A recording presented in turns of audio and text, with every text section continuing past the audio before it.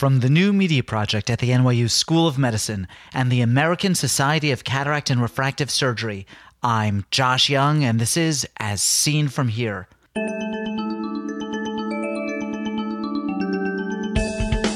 On today's podcast, Induced Astigmatism after Phacoemulsification. The surgical induced astigmatism is composed of two different parts.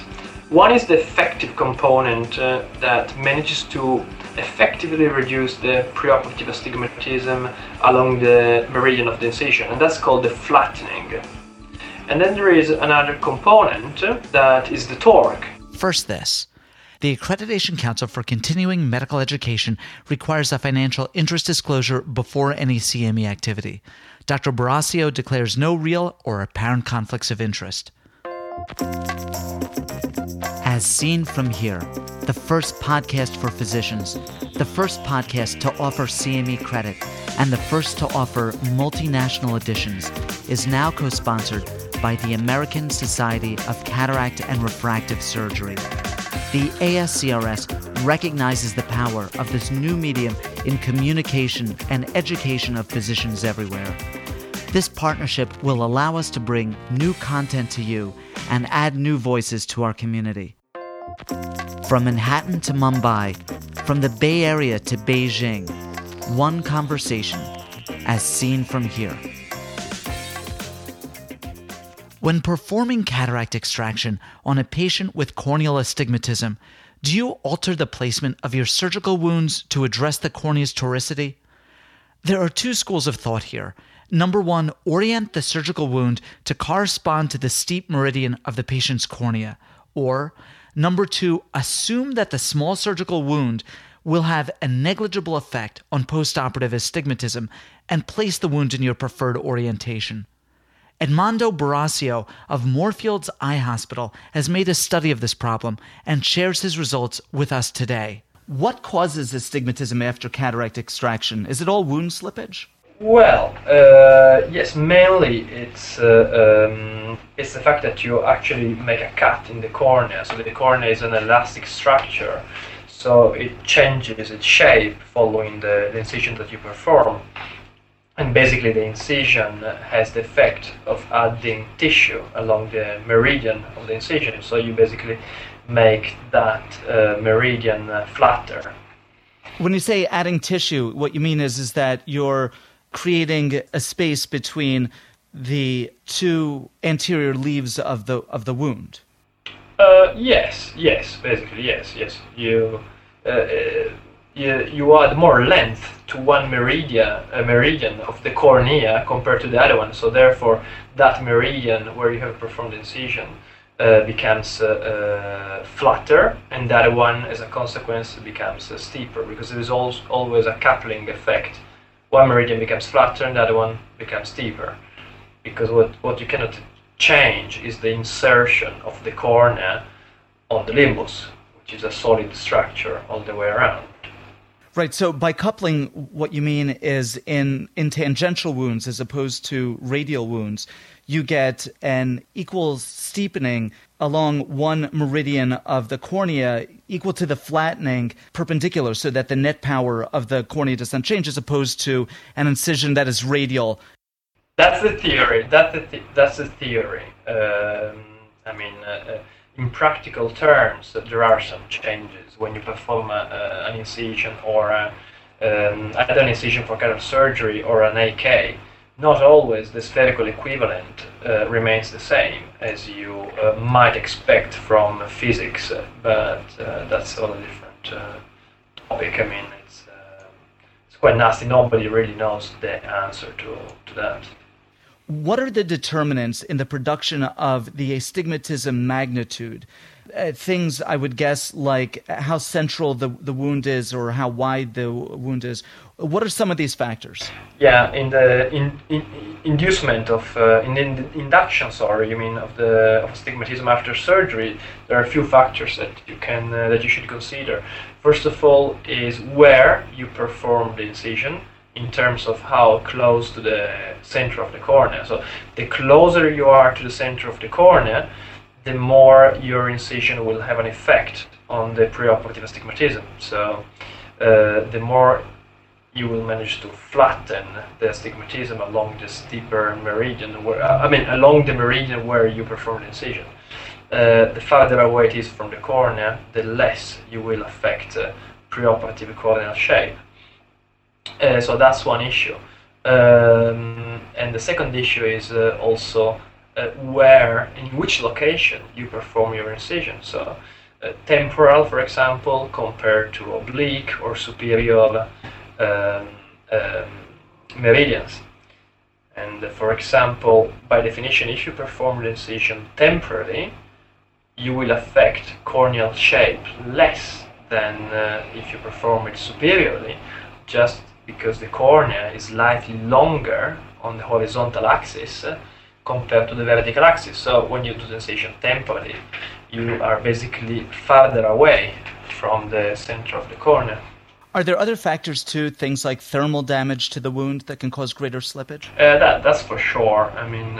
During a normal standard cataract operation, you should, normally there isn't any significant thermal damage, so therefore that should not be an issue. But of course, if you have a severe burn after phaco, during phaco, then this could cause a significant amount of astigmatism. And also because if you have a significant burn, normally the incision doesn't close properly and there is leakage, so that you have to put some stitches there. So, but during a normal standard operation, that should not be an issue. That should not really affect postoperative astigmatism. Now, you discuss postoperative astigmatic surprise. Can I get you to discuss this? Yeah, basically not always. We managed to achieve the planned correction of astigmatism during a cataract surgery with placement of the incision along the desired meridian. For example, we know that we can we normally manage to flatten the meridian of the incision so that we can plan to place our incision for cataract surgery along the steeper corneal meridian. That's called an on-axis incision. And that in theory should relax that meridian, make it flatter, and reduce preoperative astigmatism. But the clinical experience, for example, from AKs, astigmatic keratotomies for higher degrees of astigmatism, shows that that this science is not 100% accurate, because sometimes after an AK we see that either there is a small change in astigmatism, some other times there is a shift in the astigmatism meridian, but not really a reduction of the preoperative magnitude of the astigmatism. And sometimes there is a completely unpredictable result. For example, it can be a switch in meridian from a steeper cornea, for example, on the horizontal meridian we can end up with a steeper cornea on the vertical meridian. So most of the times we have a predictable result from our procedures, but sometimes it can be unpredicted surprises like those. Can I get you to describe the design of your study? Our study was a randomized, controlled clinical trial involving 62 eyes, in which we compared two different types of incisions for cataract surgery and their effects on corneal astigmatism. So we had 62 eyes, 31 receiving a clear corneal temporal incision and 31 receiving a clear corneal on-axis incision. They were all eyes with mild to moderate corneal astigmatism preoperatively, all less than 2.6 diopters. And we studied these corneas with corneal topography both preoperatively and after the operation at 3 and 8 weeks. It was a single surgeon study, and single operator performed all the scans and took all the measurements, collected all the data. The important thing about the study is that we marked the steeper meridian at the slit lamp after performing corneal topography before bringing the patients to theater for anesthesia, because in many studies they have noticed that changing between the supine and the seated position, for example, there can be a significant cyclotorsion in a great amount of eyes. So we performed the scans, we marked these eyes at the slit lamp according to the topographies by posing a tiny radial mark with gentian violet on the limbus, on the steepest corneal meridian, and then surgery was performed by a single surgeon with a subtenon anesthesia, using a two-step 3.2 millimeter clear corneal incision, either placed on the steeper corneal meridian or temporally. And after that, IOLs were implanted in all cases. So that was the study design. And then we basically studied astigmatism after surgery, and we compared the values between before the operation and after the operation at 3 weeks and at 8 weeks. And the things that we analyzed were the surgically induced astigmatism, the amount of flattening effect achieved along the meridian of the incision. Then we analyzed also the scalar change in the magnitude of astigmatism between before and after surgery. And then we also analyzed the important factors such as the mean absolute torque after our incisions, and the mean absolute angle of error, also called alpha, of the incision placement. You compensated for the cyclotorsion that can be produced when a patient moves from the position of sitting to the position of lying down, supine, by marking the patient's cornea at the slit lamp and then referencing your surgery to the observed mark once the patient was lying down for the actual cataract surgery. Can I get you to describe the study population? For example, there was no regarding the property of magnitude of astigmatism. There was no significant difference. I mean, there were no significant differences between the two groups regarding preoperative astigmatism magnitude, and there was no statistically regarding the demographics. There was no statistically significant difference regarding patients' age and amount of preoperative astigmatism magnitude on corneal topography, and regarding astigmatism distribution in the two groups. Now, I understand the concept of surgically induced astigmatism, I think, pretty well. But I'm not so well versed in the idea of surgically induced torque. Can you tell me what that is? You know, what it looks like clinically, and what what's actually going on physiologically? Yeah. Basically, the torque produced during any surgical procedure is the ineffective component of the surgically induced astigmatism vector that does not reduce astigmatism on the meridian of the incision, but changes the orientation of the astigmatism. So that when we discuss things like astigmatism that is induced surgically, what we're talking about is forces that translate through the visual axis, through the optical center of the cornea, or through the geometric center of the cornea. And what you're talking about with torque are other forces that are induced that have a component that's tangential. Exactly. And what does that do to cylinder postoperatively? Does that change the cylinder's axis without changing its magnitude? Exactly, could do that. It's let's say that the surgical induced astigmatism is composed of two different parts.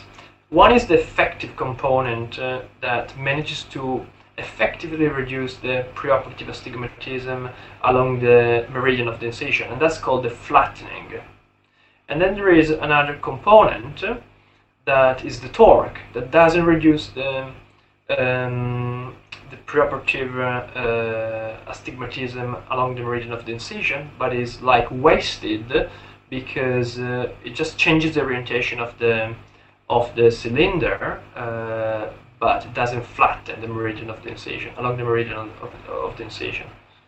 So one is a useful component. I mean, we wish that all our surgical induced astigmatism was made of flattening and no torque at all, because that would mean that there would be no angle of error between the meridian where we place the incision and the meridian along which the flattening occurs. Now, what were your results with astigmatism, both in terms of the astigmatism that's effective and in terms of the surgically induced torque? Okay, if we just speak about surgically induced astigmatism, there was a significant difference between the two groups. And with the clear corneal temporal incision, we had a 0.68 diopters of surgical induced astigmatism compared to 0.92 with the clear corneal on-axis incision, which is what we expect, because we expect that we manage to induce more astigmatism in our favor in terms of reduction of the astigmatism with a clear corneal on-axis incision than a temporal incision. However, if we look at flattening, just in terms of what was really effective in reducing the preoperative astigmatism magnitude at the meridian of the incision, we see that still there was more flattening with the on-axis incision with 0.63 diopters compared to 0.5 diopters in the temporal group. However, this difference was not statistically significant.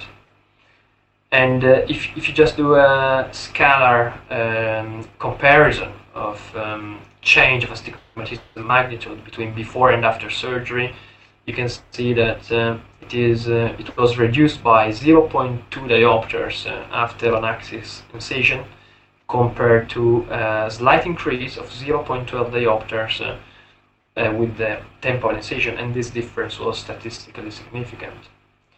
And now if we have a look at two other parameters, like the torque and alpha, the angle of error of incision placement, we can see that there was more torque in the on-axis incision group with 0.53 diopters of torque compared to 0.28 diopters of torque in the temporal incision group, so less than half, almost as half as that.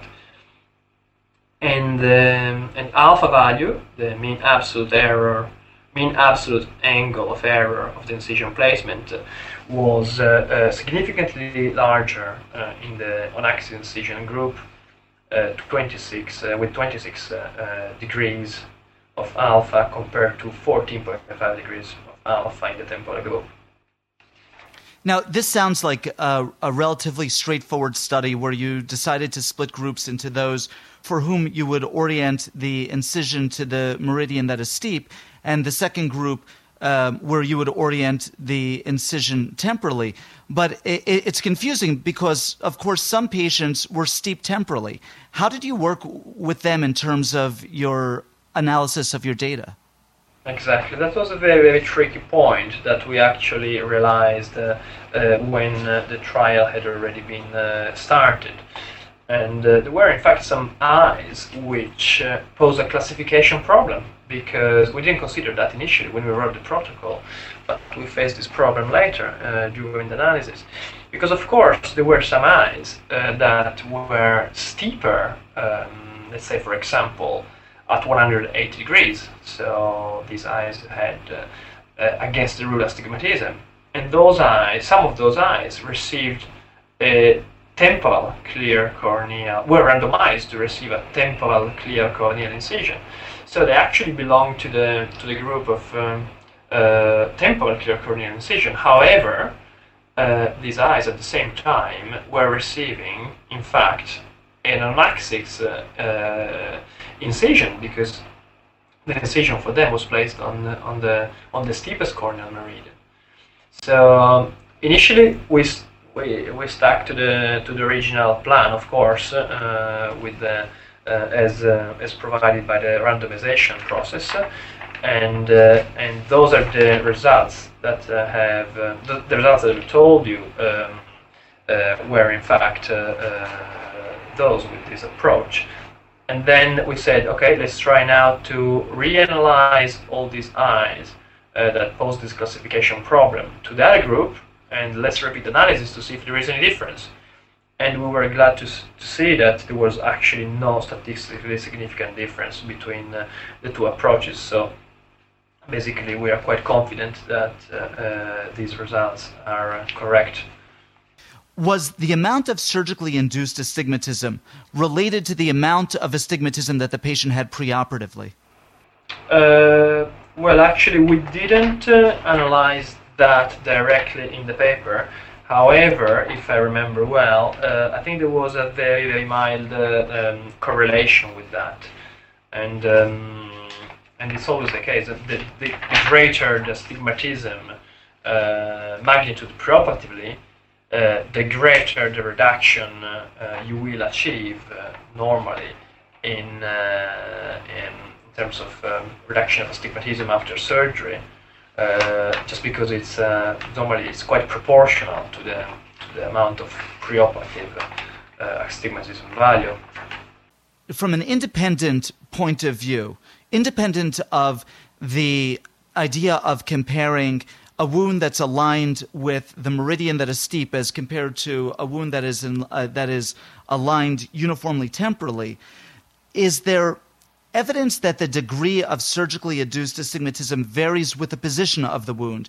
Does do temporal wounds in general produce more astigmatic change or less change than wounds oriented vertically, at 90? Well, a temporal incision, you expect to induce less astigmatism than with any other incision, just because of how the cornea is shaped. The cornea is longer on the horizontal meridian compared to the vertical meridian and to any other meridian, because that's its anatomy. So you will be further away from the center of the cornea with a temporal incision, and therefore you will induce less astigmatism. Do you think that there's some effect also of the action that the lids have in terms of flattening an incision that's at 12 o'clock as opposed to one that's temporal? It is possible that the continuous blinking and action of the lids on the cornea surely affects corneal shape, and probably affects its elasticity along different meridians. But what we thought was really interesting here was a study performed by Meek and Booth, in which they analyzed the arrangement of corneal fibers along different meridians of the cornea and in different areas of the cornea. And what they found was that there was an orthogonal arrangement of collagen fibrils in the central parts of the cornea compared to a circumferential arrangement along the peripheral sectors nearer to the limbus. And also they postulated that along this annulus, there is a circumferential structure around the periphery of the cornea. The density of corneal fibers could be different from place to place. So therefore, this could probably account for different in elasticity along different corneal meridians. And also, it is possible that with your clear corneal incision, if you cut through an area of the cornea in which there is more density of corneal fibers, you're going to affect corneal shape more and therefore induce more astigmatism than compared to other areas where there are less fibers, or vice versa. We really don't know. So what would be really interesting would be to do an in vivo study, as they have done, but analyzing the different arrangements of collagen fibrils according to the preoperative astigmatism meridian and orientation. The term that you used in the paper was the circumcorneal annulus of collagen fibrils, and the postulation is that this annulus has areas that are more critical with respect to the production of cylinder, and that it may well be that the structure of the annulus temporally is such that wounds will produce less cylinder than they would if they affect the part of the annulus that's up at 12 o'clock. Yeah, what would be more interesting to analyze probably is if there is a correlation between meridian of the steeper. It would be interesting to see if there is a correlation between the orientation of the steeper corneal meridian and the density of collagen fibrils along the different meridians of the cornea. That would be very interesting. Let me ask you this sort of as a bottom line question. What do you do in your own practice? Do you orient your wounds where the patient's steep? And does it matter if the cylinder is very high? Will you be more likely to orient or not orient your wound to the steep K? Well, my approach is that for corneas with property of astigmatism greater than 2.5 diopters, I will not attempt to achieve a full correction of the astigmatism by just placing the incision on axis, because that's not going to be enough. So you've got to couple that to further astigmatic procedures, such as astigmatic keratotomies or limbal double-axing incisions.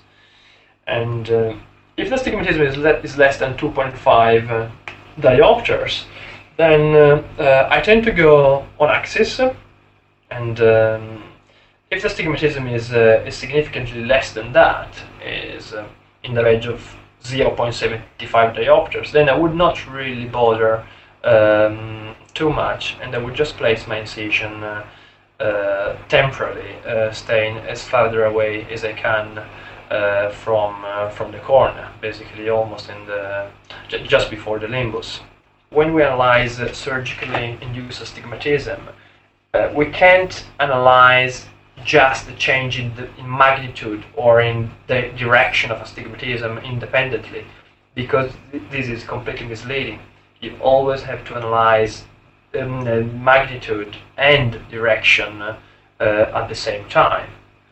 Because, for example, let's take an eye which has 1 diopter 0.5 of astigmatism against the rule before surgery. Then you do your surgery, and then you end up with maybe 0.25 diopters of astigmatism with the rule. So if you just analyze the difference in direction of astigmatism, basically there has been a rotation of 90 degrees in the orientation of the astigmatism. So you would assume that this was a very, very bad outcome. However, you had a complete reduction of the astigmatism along 0.80 degrees, and then you had a switch of the astigmatism on the opposite meridian, but it's just of 0.25. So in fact, it is a very good result. Thank you very, very much. Not at all. It was a pleasure. Edmondo Borasio is Anterior Segment and Refractive Surgery Fellow at the Moorfields Eye Hospital in London, United Kingdom. His paper, Torque and Flattening Effects of Clear Corneal Temporal and On-Axis Incisions for Phacoemulsification, appears in the December 2006 issue of the Journal of Cataract and Refractive Surgery.